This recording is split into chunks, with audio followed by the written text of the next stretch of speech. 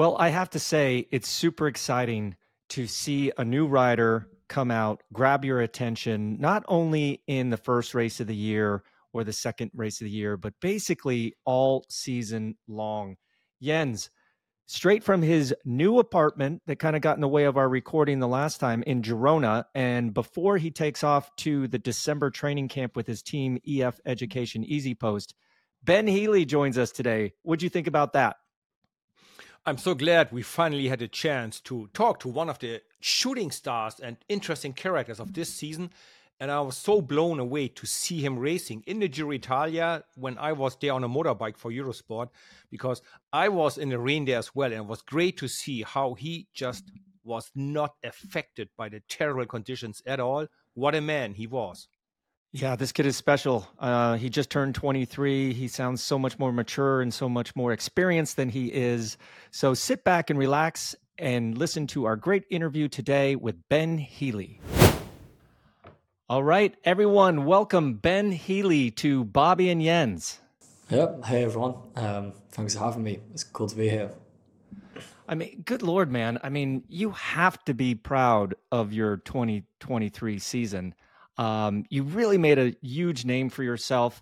But before we dive into that, where are you talking to us from right now? Because last time we had a little bit of a story that you had to change apartments. Is that right? Yeah, 100%.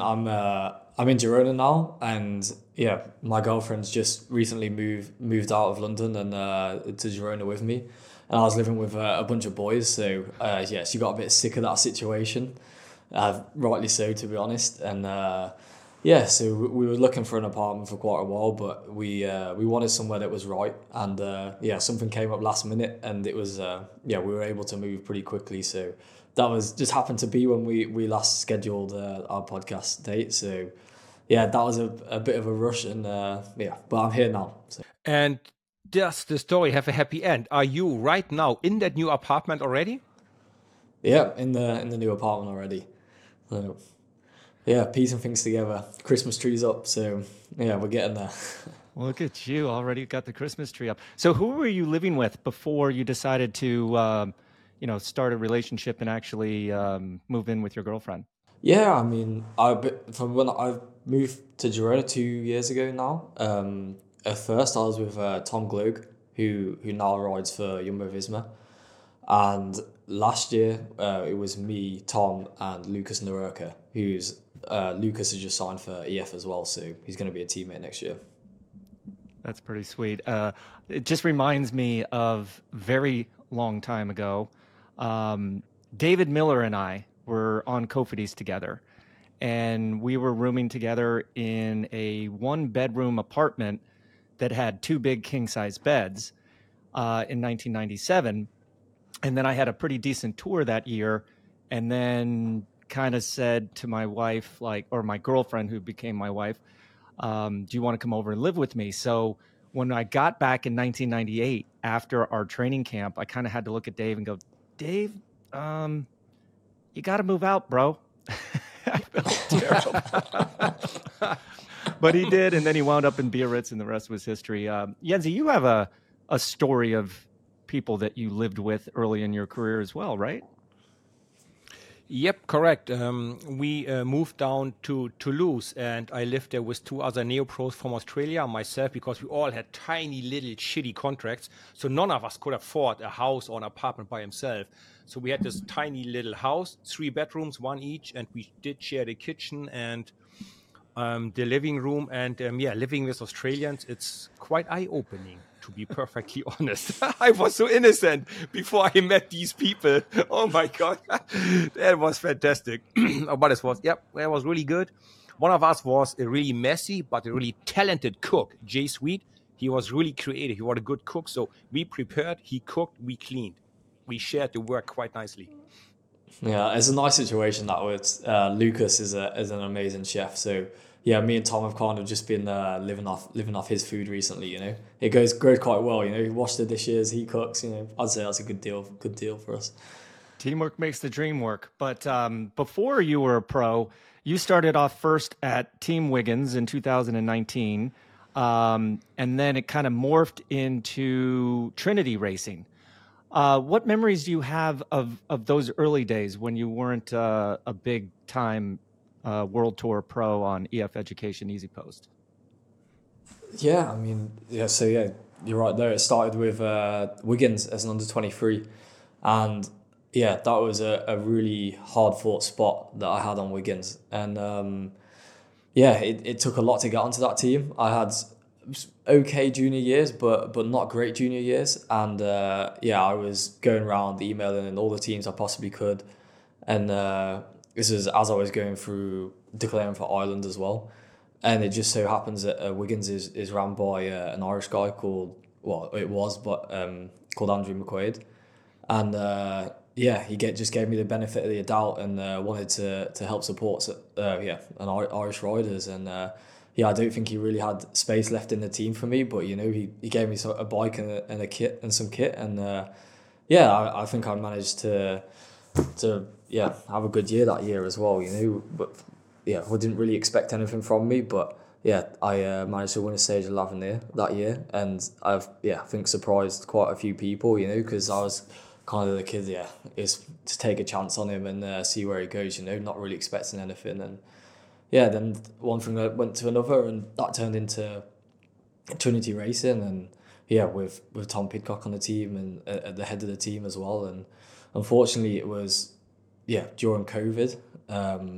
So yeah, we had some big plans. Well, they had some big plans for that team, and COVID hit under 23 ranks especially really hard, you know. And I probably did about 14 race days as my second year under 23.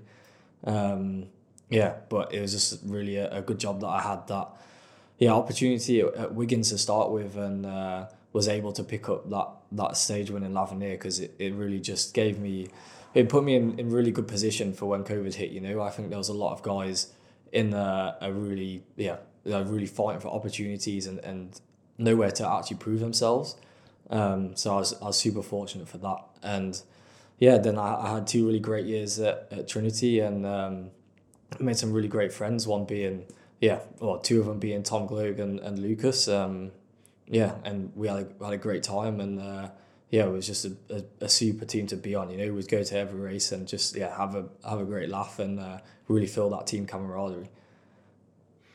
So even a few years earlier, when and how did you first time get your hands on a bike? How did that happen to you? Yeah, I think my dad's always been a keen cyclist, and yeah, he's never raced at like a super high level, but you know, just kind of local races. And I grew up in the UK, for those that don't know, and yeah, I was just always racing like down the local track and doing the local track league. And yeah, I just always loved the sport, you know. And my parents were never pushy parents, but I always wanted to go back, you know. And for sure, my dad had some influence there because he was a keen cyclist and took me down the track.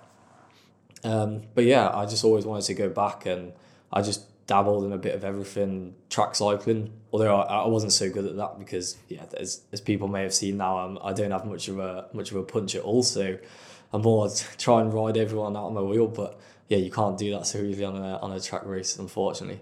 So yeah, I probably raced more mountain bike and cyclocross when I was younger. And yeah, and only really until junior I really fully transitioned and focused on the road. But like you just said, you were born in the UK and then switched your citizenship to Irish citizenship. What was your reasoning for that, and how old were you when you did that? Yeah, I mean, so half my family is Irish, so my dad and my dad's side of the family. So it was always there. But it came at a time where yeah, I thought I was doing pretty good, and I was looking for opportunities, and British Cycling like couldn't give those to me because I wasn't on the track program. And yeah, I reached out to someone on Irish Cycling, and yeah, asked for the opportunity, and was just exploring that avenue of, is it something that I could do?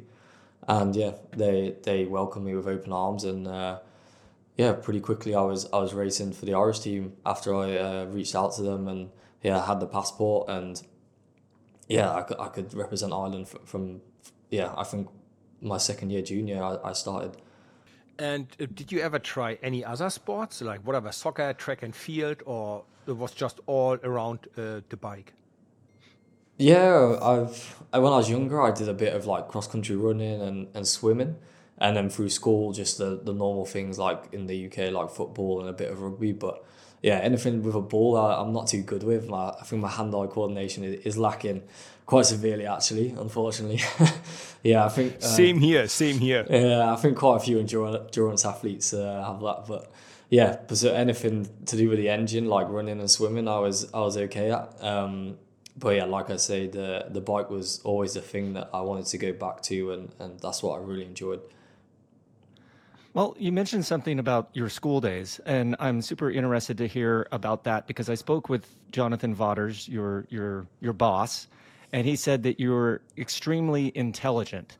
So I'm just curious, having started cycling at such an early age and obviously being quite good at it, what was your schooling and education level? I ask this because there's a lot of young kids that are aspiring cyclists. But let's face it, a very small percentage of those riders actually make it to the world tour. So, what was your level of education and maybe some little advice for young riders? Yeah, I mean, I never made it to university. Um, And it's something that I still think about now that I actually wouldn't mind doing like an open university course just because I am interested in still learning. But for sure now it's finding the time and the motivation. But I always wanted to finish school. Yeah, that was like a pretty big priority to me. And yeah, I finished my GCSEs in the UK, which is up until 16, and then you do 2 years after at A level, and yeah, I really committed to those and made sure I got them finished because yeah, you never know with cycling.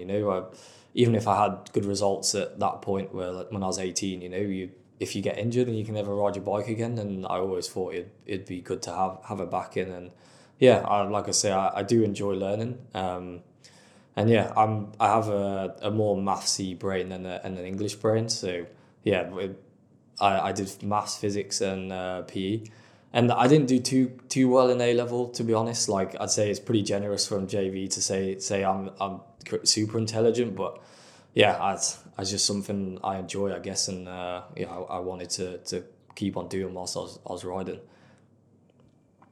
Well, and now you made me curious. If the cycling thing wouldn't have happened, where would you be today? Would you be still a student? Would you be a master of physics or a technician? Where would you be? What sort of job would you have? Like if you wouldn't be a I think cyclist? it's such an impossible question, isn't it? That one. Yes, I know. Yeah, I really don't know. I think right at this point, I'd probably still be a student.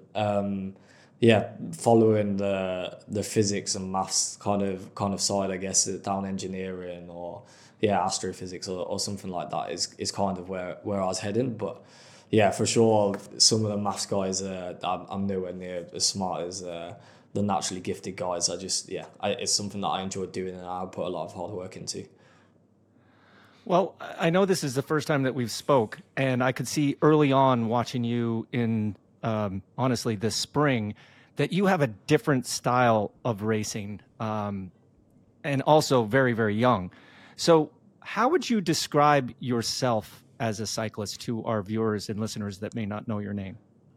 Yeah, I haven't really had thought about that before, to be honest. I guess I'm just not afraid to rock the boat a little bit, I guess.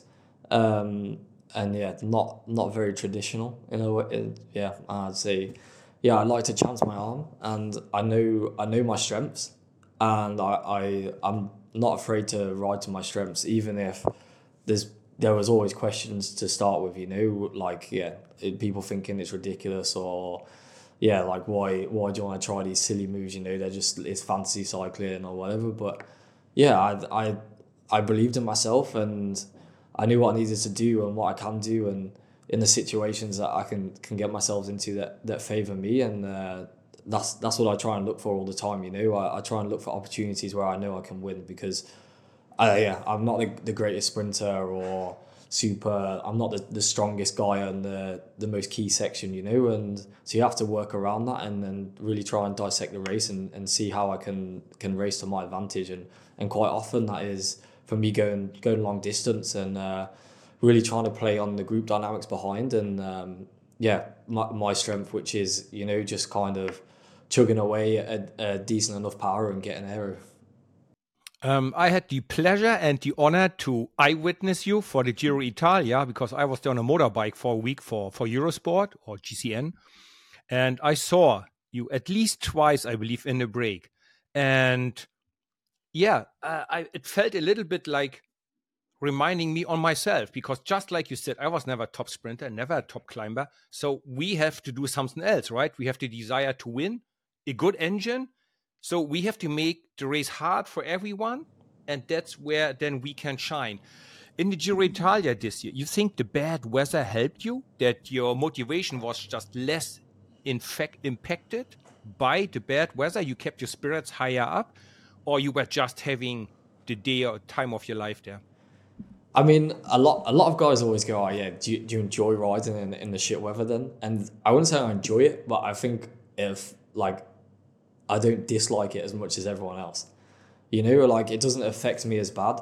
But vice versa, in the heat, I also struggle quite a lot. So yeah, like in the cold, wet races, I just don't think I really have a drop off like other guys do. But on the other hand, when it's hot, I definitely have a pretty big drop off.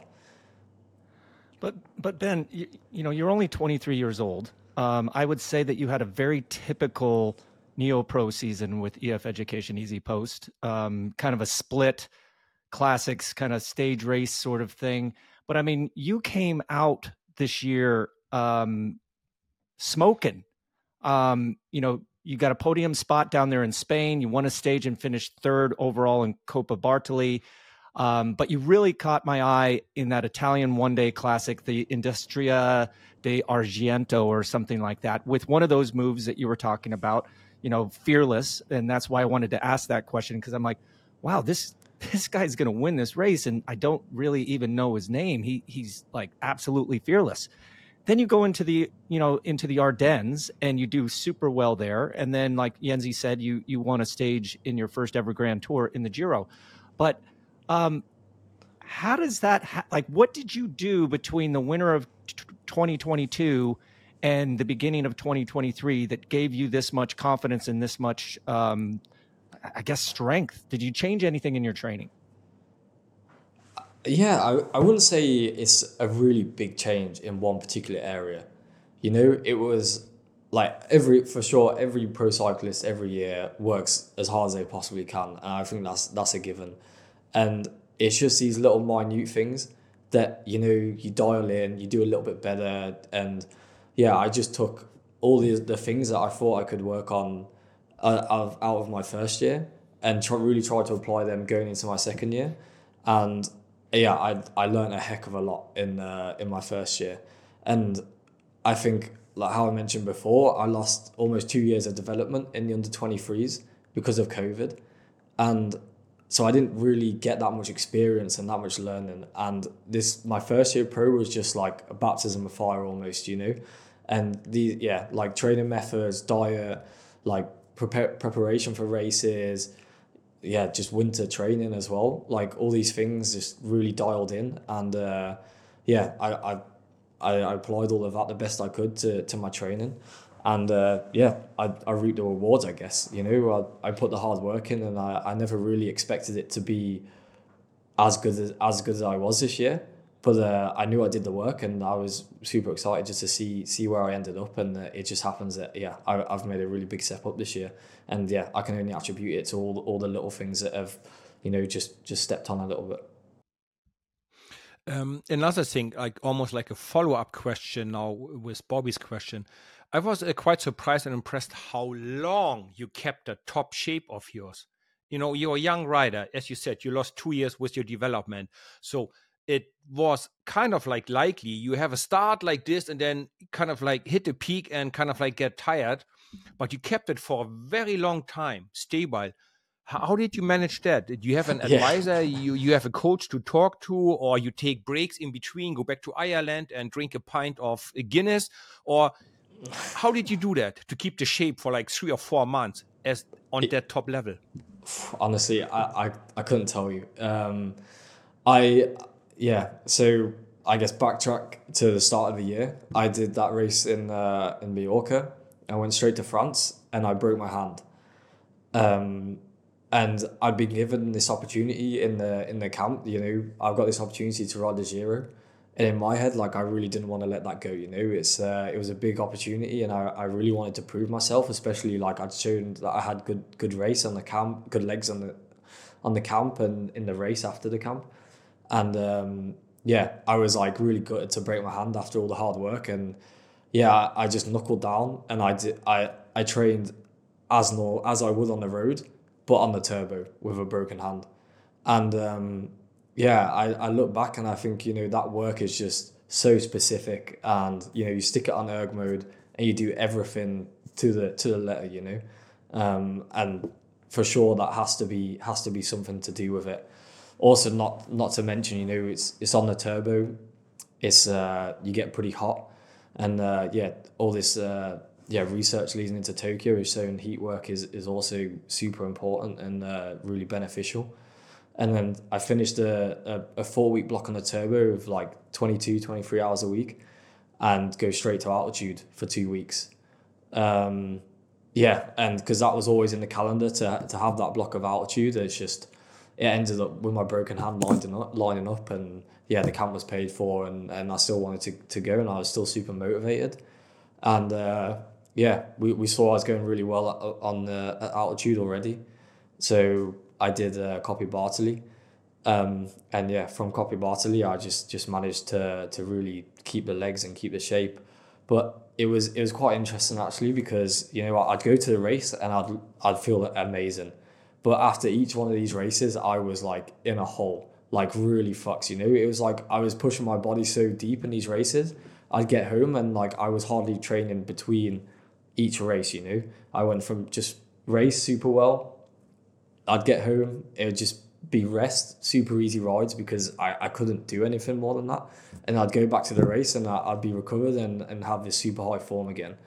But this was going all the way until the Giro, because after Liège, I was super wrecked, and probably not the best thing in hindsight now. But I went to the wind tunnel the day after Liège, and yeah, that really knocks me about. And yeah, I almost said to the team like, I'm pulling the plug before the Giro, because I was I wasn't able to train for like a good week because I was just like so fucked after Liège. But yeah, I managed to turn it around and yeah, again bounce back for the last race. But yeah, it took its toll, because after the Giro, I was just it took quite a while to get going again. Well, so many things I want to ask you about. I think I'm going to start with the Ardennes. You know, you did those your Neopro year, but then you absolutely crushed them. And knowing now that you were kind of in the hurt bag after those, what do you like about the Ardennes races? Because they're very, very, very specific and special to riders. What do you like about those races? Yeah, I think being the distance. I'm really good in a nutritional scenario, and yeah, I'm not. Yeah, I don't have the highest absolute power in a power test, but I can do my absolute power at the back end of 6 hours, and I think that's something that really showed in the Ardennes this year, and yeah, a really key like aspect that's why I'm able to perform in the Ardennes. And yeah, and kind of in a similar sense as well, the repetition of the climbs. You know, I can do that effort, recover super quick, and do the effort again. And I think that's another pretty important skill for the Ardennes, and why I can do well in those. Well, and that leads me to my next question. Where do you see the bike rider Ben Healy developing into? I mean, you were great at the one-day classics, at the really hard ones, the Ardennes. You yet seem to be a pretty good stage hunter as well. Tried your hand at GC and I believe Tour of Luxembourg.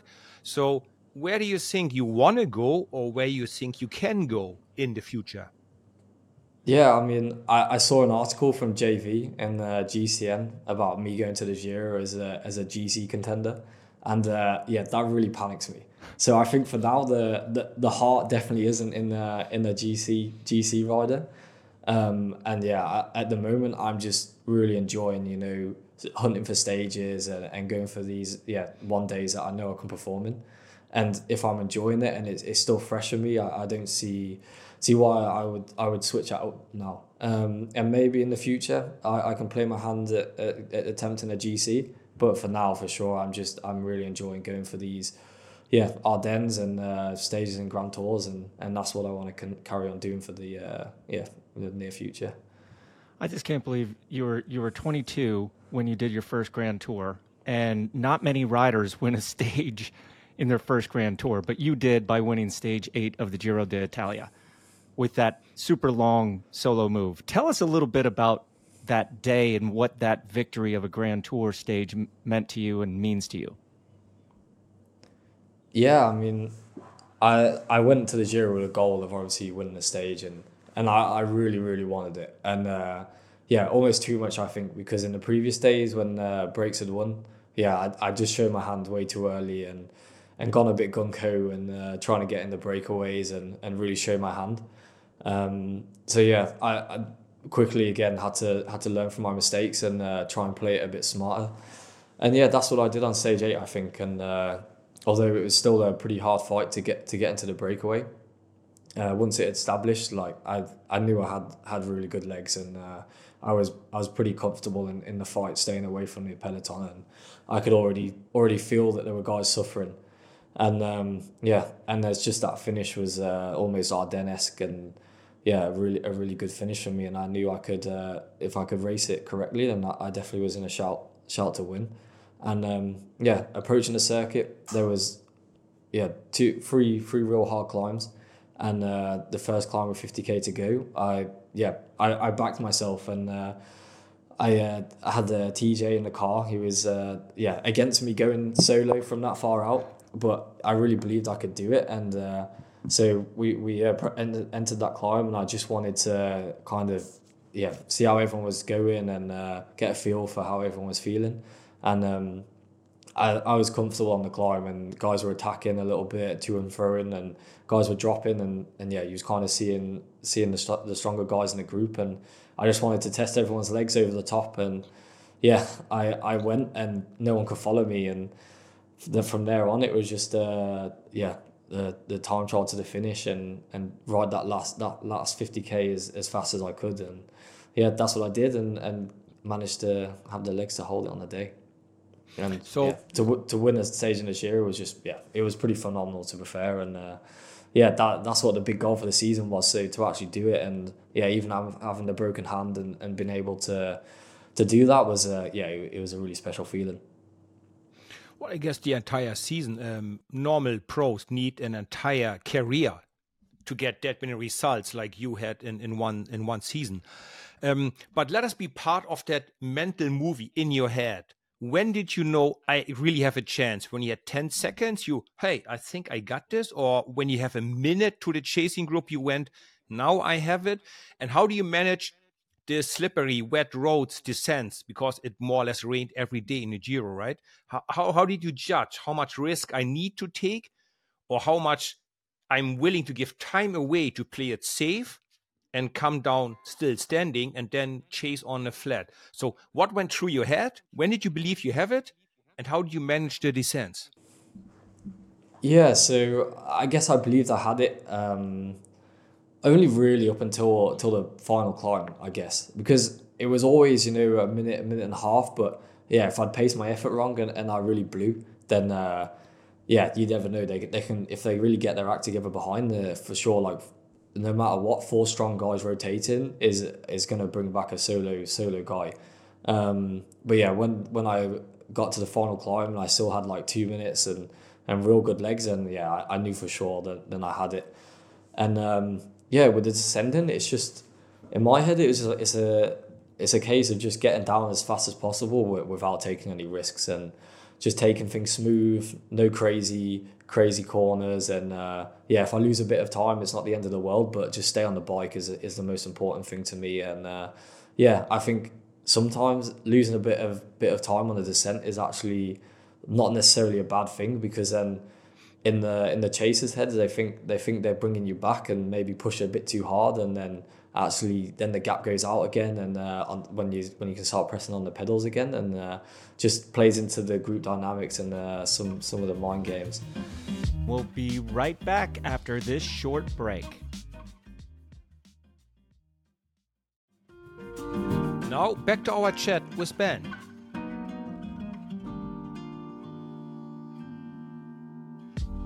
Well, I need to share this with you, what that JV sent me. He said he's a unique one physiologically. Very low drag on the road bike. Can hold the low drag position for hours and hours. Also incredible fatigue resistance.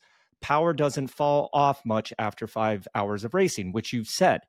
But how did you actually feel after your first Grand Tour? Was the fatigue level as expected, a little less expected? What was that sensation like as a 22-year-old finishing your first Grand Tour? Yeah, I was completely fucked. I'm not gonna lie, but of course, we all are after a race like that. But yeah, I mean, I don't have much experience to talk on this matter really, because it was my first Grand Tour and I can't compare it to anything else. But, you know, I was trying to defend the blue jersey at the end, and I just had absolutely nothing to give, you know. Like, I was trying as much as I could, but the legs just weren't responding at all, you know. And the final week of the Giro was for sure super tough. And I did struggle, and I think some of that's down to the intense racing block I had leading into the Giro. And for sure some of it is just, it's a Grand Tour, and I think eventually everyone gets tired. So does that give you any ideas of your program for next year? Are you still aiming for the Giro one more time, or you want to go to the Tour, trying to win a stage there? And what do you think you need to change in your preparing a Grand Tour? A little more rest before, or longer rides to build the endurance up? Any plans for that? Yeah, I think I really want to go hard into the Ardennes again, and then I'd love to go to the Tour and win a stage in the Tour, and I think one day I really want to have a monument, and 3 Grand Tour victories would be that'd just be a dream of mine. So that's the goal, and that's what I want to start working towards. Dang, that's pretty lofty goals, but why the heck not? If you already won one at 22, why can't you just knock them off the list one by one? But you know, you said that you were tired, but you came out and you won the Irish National Road Championship in June, then got second to, I believe, Mark Hershey in the right after that in July. What was the name of that? I can't remember. But it was God, I'm sorry, I forget it. But my point is, you know, you didn't do the Tour, and then after the Tour, you do San Sebastian, you do the World Championships, you do the Canadian races. But what is it like having to train after the Giro against guys and then start racing against guys that come out of the Tour de France? The Tour de France, they always say it gives you another gear, but you were kind of still there, even racing against those guys that did the Tour de France.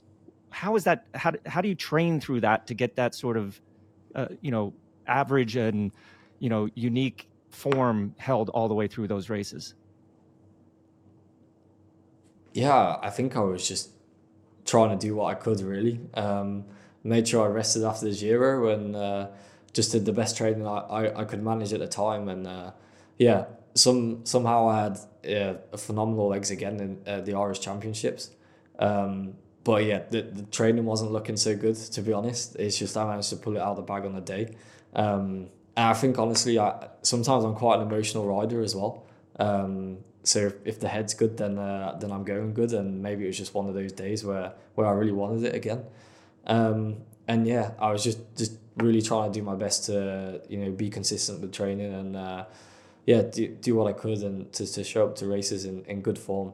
I think I managed it okay, but for sure, it's I managed to finish second to Mark Hershey in that race, but compared to San Sebastian, it's quite a small race. And yeah, then I showed up to San Sebastian, and all the guys are off the tour pinging, and I was struggling a bit there. So I wouldn't say it all went super smooth. But yeah, I for sure found some days again that I had good legs, and yeah, I just did what I could to get the best results I could. I'm actually so glad you mentioned yourself that you sometimes seem to be an emotional type of rider, because that's what I just understood between the lines when you talked. I didn't train too much after this race. I was so tired. I came back, had good legs. It seems like you're really strong in your head, and when you wrap your head around it, you can force your body to go much deeper than probably many other people could do. So, you force your body to work much more than he wanted to. You get the result, but then of course you Monday back home, get tired. So is that a strength? Is that a blessing, or is it a curse for you? Yeah, it is what it is, I guess, and label it as you will. But yeah, I think it's for sure a factor in the rider that I am. And you look back at some of my results in under 23, and they were quite often on the last day of a stage race. And actually, when you think about it, it's yeah, I think it's just if I haven't got anything out of the race and I do have good legs and I really want it on that last day, I somehow managed to pull it off a few times now. And yeah, I think definitely it shows in my character as a rider now is yeah, when I get the bit between my teeth, I can really dig deep and push my body to limits where yeah, I otherwise wouldn't be able to. I mean, listening to all this, I'm still amazed because, after your long season, the Canadian races, a lot of guys just capped their season after the Canadian races, but you came back to Europe and muscled up a little bit more energy. I guess the tank wasn't totally empty, and you finished third overall to Mark Hershey and Brandon McNulty in the Tour of Luxembourg. Then you went on an attack halfway through Lombardy. Was there any mental differences that you remember between like the first half of your season compared to your second half of the season?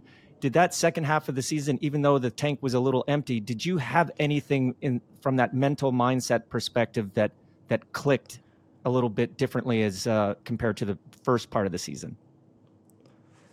I think the first part of the season, I was so dialed and so motivated. There was nothing other than tunnel vision towards performance, and that's like really trying to in every aspect of the way I was living. But then in the second half of the season, I'd have a good year and like yeah, I still wanted to perform, and I still had this big goal in mind of Lombardia.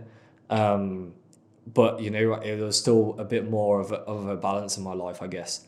And yeah, I was just trying to make room for other things and not just be a hobbit living on his bike, And I think for sure that shows in performances. But yeah, I still put the work in on the bike, and and that's why I think I was still able to achieve some results, but maybe not at my absolute peak.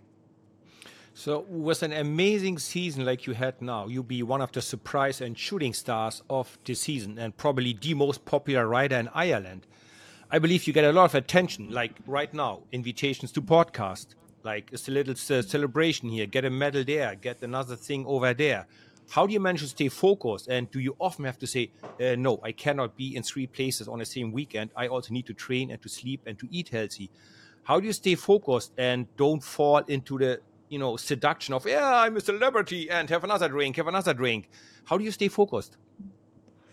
I guess at core, I'm motivated to perform, and I think I know what I need to do that. And yeah, it's all about balance, isn't it? I think, and for sure, I want to enjoy the moment and enjoy the time in the spotlight while I can. But yeah, just at this time of year as well, you can definitely be a bit more lenient on it. But I think as soon as the season starts, and yeah, there's no messing around, and yeah, I'm all in to perform then.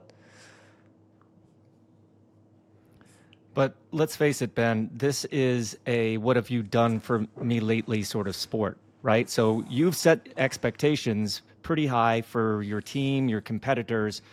What do you think you're going to work on this off season to make sure that your 2024 season is as solid as your 2023 season? What little things do you and your coach want to look at? Yeah, I think yeah, heat work is for sure going to be a big one. The tour has been notoriously hot the past couple of years, and that's something that I really do need to improve. And yeah, just staying consistent and trying to remember the things that I did last year, and yeah, trying to be in line with that, and yeah, just do all the little things right, and then hopefully the legs will come along with that. And you have roughly an idea about your race program, or you will be more precisely after the next training camp with Jonathan Waters, or you go. Yeah, I'm sure I'm going to go to the tour. Is that decided already, or is it just more like your desire to go, or when you will know about your precise race program? I think I will know. Yeah, come we go to training camp on in December, start of December, and yeah, then we find out our training camp. But I think for sure the Ardennes is will be there, and then yeah, I just hope I can get a place in the tour. But yeah, the team has to balance ambitions, and we've still got Richie, who's going to be, yeah, I'd imagine pretty keen for the tour as well. So yeah, see how that works out. I'm just curious. Maybe this is like just an old school thing, but you seem to have a very good head on your shoulders. You know, obviously, you have to have goals. Do you write these goals down in like a phase plan for like next year, 5 years from now, 10 years from now? Like, I want to achieve this. Maybe not only in cycling, but in life. Do you try to visualize things in a phase plan like that, or is it just kind of just roll with it, baby? Yeah, I mean, I don't think I've ever written it down, but I for sure think about it a lot, I guess. Yeah, I mean, we have hours solo time out on training rides, and it's for sure things that I ponder on, and yeah, things I want to achieve in my career, and yeah, and also in life as well, and the level of sacrifice you want to make to be the best you can, So yeah, it's something I think about, but I guess it's not something I could physically produce and show you right now. Damn it. So, with your future plans and the races you have the desire to win, that would put you right up there with Sean Kelly and Stephen Roach. Do you have heard of them? Because you're still very, very young. Ever met them? Do you had their posters on? Or because I had Sean Kelly's poster on my wall when I was younger. Do you have you feel any connection to them? Or you go, no, I just be my own man. I try to be as good as I can by myself. No, I 100%. I think, yeah, Sean Kelly is definitely one that I think everyone knows. You listen to him on the commentary all the time, and yeah, I just have this idea of him as being that real hard man, and yeah, the guy that can perform in all conditions and on the hardest days, and yeah, that's kind of I feel like I want to kind of relate to that, and yeah, I I'd like to think in some ways we're quite a similar rider, and yeah, that's for sure quite motivating. And yeah, I remember one quote from him that's like, yeah, when the weather's shit, he knows that he's beat half a peloton already, and that's something that I always think about when the weather is yeah, a grueling day. Oh man. My one Sean Kelly quote that I remember, I was probably 18, and I probably said this on the podcast before, but I'll say it again. They had just got off an international flight coming to the Tour de Pont or the Tour de Trump, and they were handing out sandwiches and bottles of water. And I took the sandwich, started eating it, and he kind of said to the whole bus, "No train, no eat." And right then and there, I was just like, kind of spit out my sandwich because obviously Sean Kelly was Sean Kelly, Sean Kelly. But you mentioned that you're on your way very, very quickly to your first off-season training camp. And I don't know about you, Yenzi, but I used to look forward to those because at CSE we did a bunch of fun stuff with BS Christensen, and it was great to see the boys again. But then there was other years where I kind of let myself slip a little bit and wasn't quite looking forward to it at the same level. What goes on at these World Tour training camps in December these days, Ben? Yeah, I mean, again, I haven't got much experience in this because last year was the first December training camp for EF, and yeah, all going as normal, training, kind of doing photo shoots and just meeting all the guys and the staff. And one of the things we had was a flu jab, And yeah, the flu jab took me out basically. So I was at the camp for a couple of days, and then I was yeah, flu jabbed up and sent home. So I've only done a couple of days on the December training camp. So yeah, I missed out on all the team bonding activities and the big meal and all of this. So yeah, it's going to be a first for me this year as well. So, are you getting maybe a bike fit there in the training camp? Because often in our December camp, we would have like a bike fit, or they would check your position, give you some tips, ideas. And if you get one, would you ever be willing to change your position? You go, you know what, it worked fine for me. Never change your winning team. Yeah, I mean, actually, it's something that EF hasn't really pushed for me to do. I've always just had the bike fit that I've been comfortable with. I think if I ever ask for one or if there's a problem, then there'd be one there. But yeah, it's working for me and I'm comfortable. So yeah, it's something that yeah, I haven't done with the team and yeah, I'm not planning on changing. I still got to remind myself, Yenzi, that he just turned 23. You know, he True. talks like he's Yep. such an experienced rider. But what do you think? You know, I ask this question quite often to riders, and you being a young rider, um, what is like the big difference between the under 23 category when you were younger and then just stepping right into the world tour? I'm always curious. I didn't get to race under 23s, you know, that didn't exist. But what is the style of racing like between under 23s and then straight into the world tour? Yeah, I think honestly it's I think under 23s is just less control and a bit more unpredictable. But I'd say there's more similarities and differences.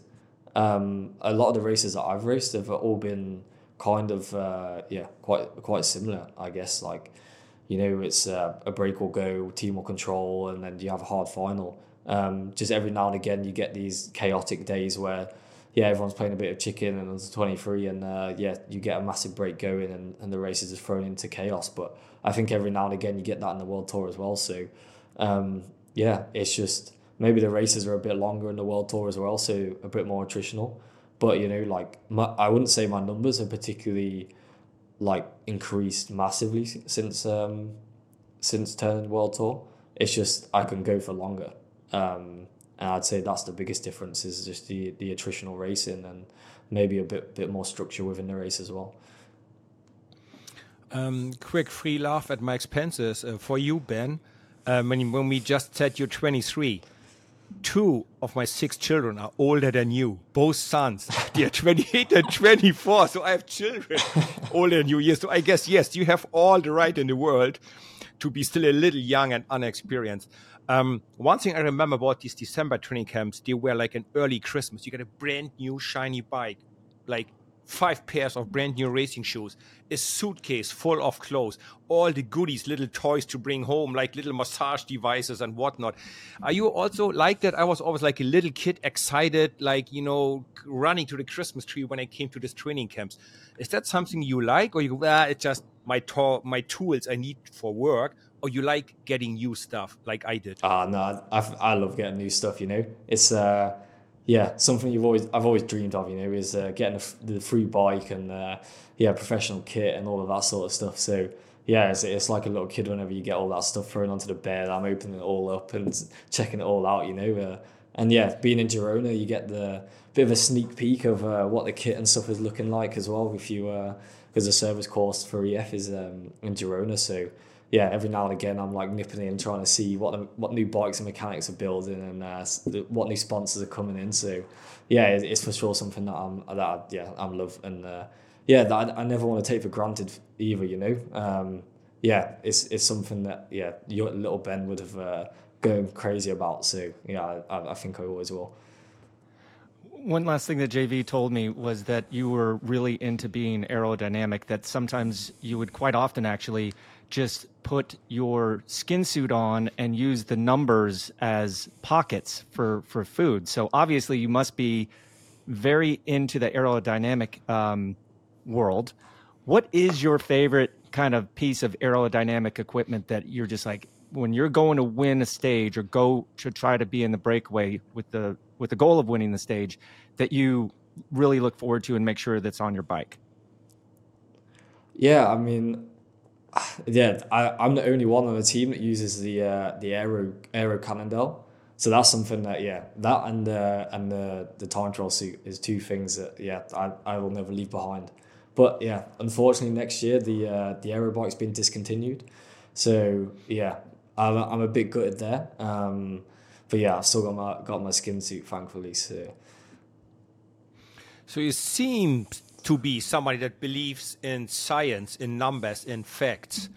I think of myself like that as well, but I always had some superstitions when I was a cyclist. So I always had to put on the right sock first thing and always the right number first. Those were my two things for whatever good luck. You have any of that, and are you willing to share, or are you afraid the mojo goes away when you tell everyone about it? no, unfortunately, I'm just like an unorganized mess most of the time. So yeah, putting socks on the right way is the last thing I'm thinking of. I think I'm more like, have I remembered my socks rather than have I putting them on right. Jeez, So no superstitious. No superstition, unfortunately. all those years, Yenzi, I never knew that. I knew that you did what was it, 4? Like the way that Germans say 4 is different than we say 4. Yeah. And Yeah, then we go like this, 4, and I think you guys go like this for 4. And we Germans, we go 4 fingers. Yeah. And Well, I was afraid it loses the mojo if I tell people about what I do, then everybody knows, and then it wouldn't be my lucky charm anymore. So that's why I never really told anyone, really. yeah, I learned it. Well, hey, listen, Ben, we've taken up enough of your time. Thank you so much for joining us today on the Bobby and Jens. We wish you all the best in 2024 and enjoy your December training camp with your team, EF Education Easy Post. Yeah, thanks so much for having me. It's been a great chat. So yeah, a pleasure. Thanks, guys. Well, that's all our time for this week. Huge thanks to Ben for being our guest. Thanks for listening. Please give us a 5-star review and don't forget to share us with your friends. The show was a Velo production in association with Shock Giraffe. This episode was produced and edited by Mark Payne. Remember to check out the video version of this podcast by heading to the Outside Watch YouTube channel. Ben reminded me so much of a younger version of myself. But is there a rider in a peloton who reminds you of one from the past? Get in touch with us on Twitter, Instagram, Threads, and Facebook. Just head to @BobbyandJens and let us know.